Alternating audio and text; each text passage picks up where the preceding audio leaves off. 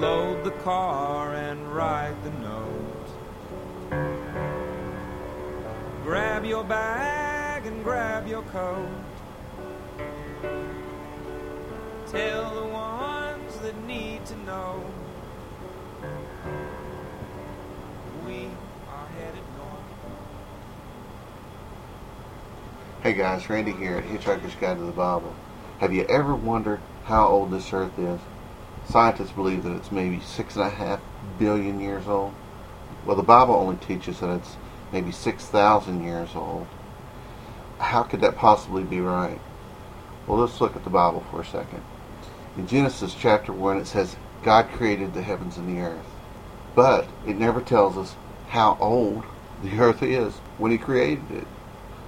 If you look at the rest of Genesis chapter 1, you look that God created an adult male named Adam.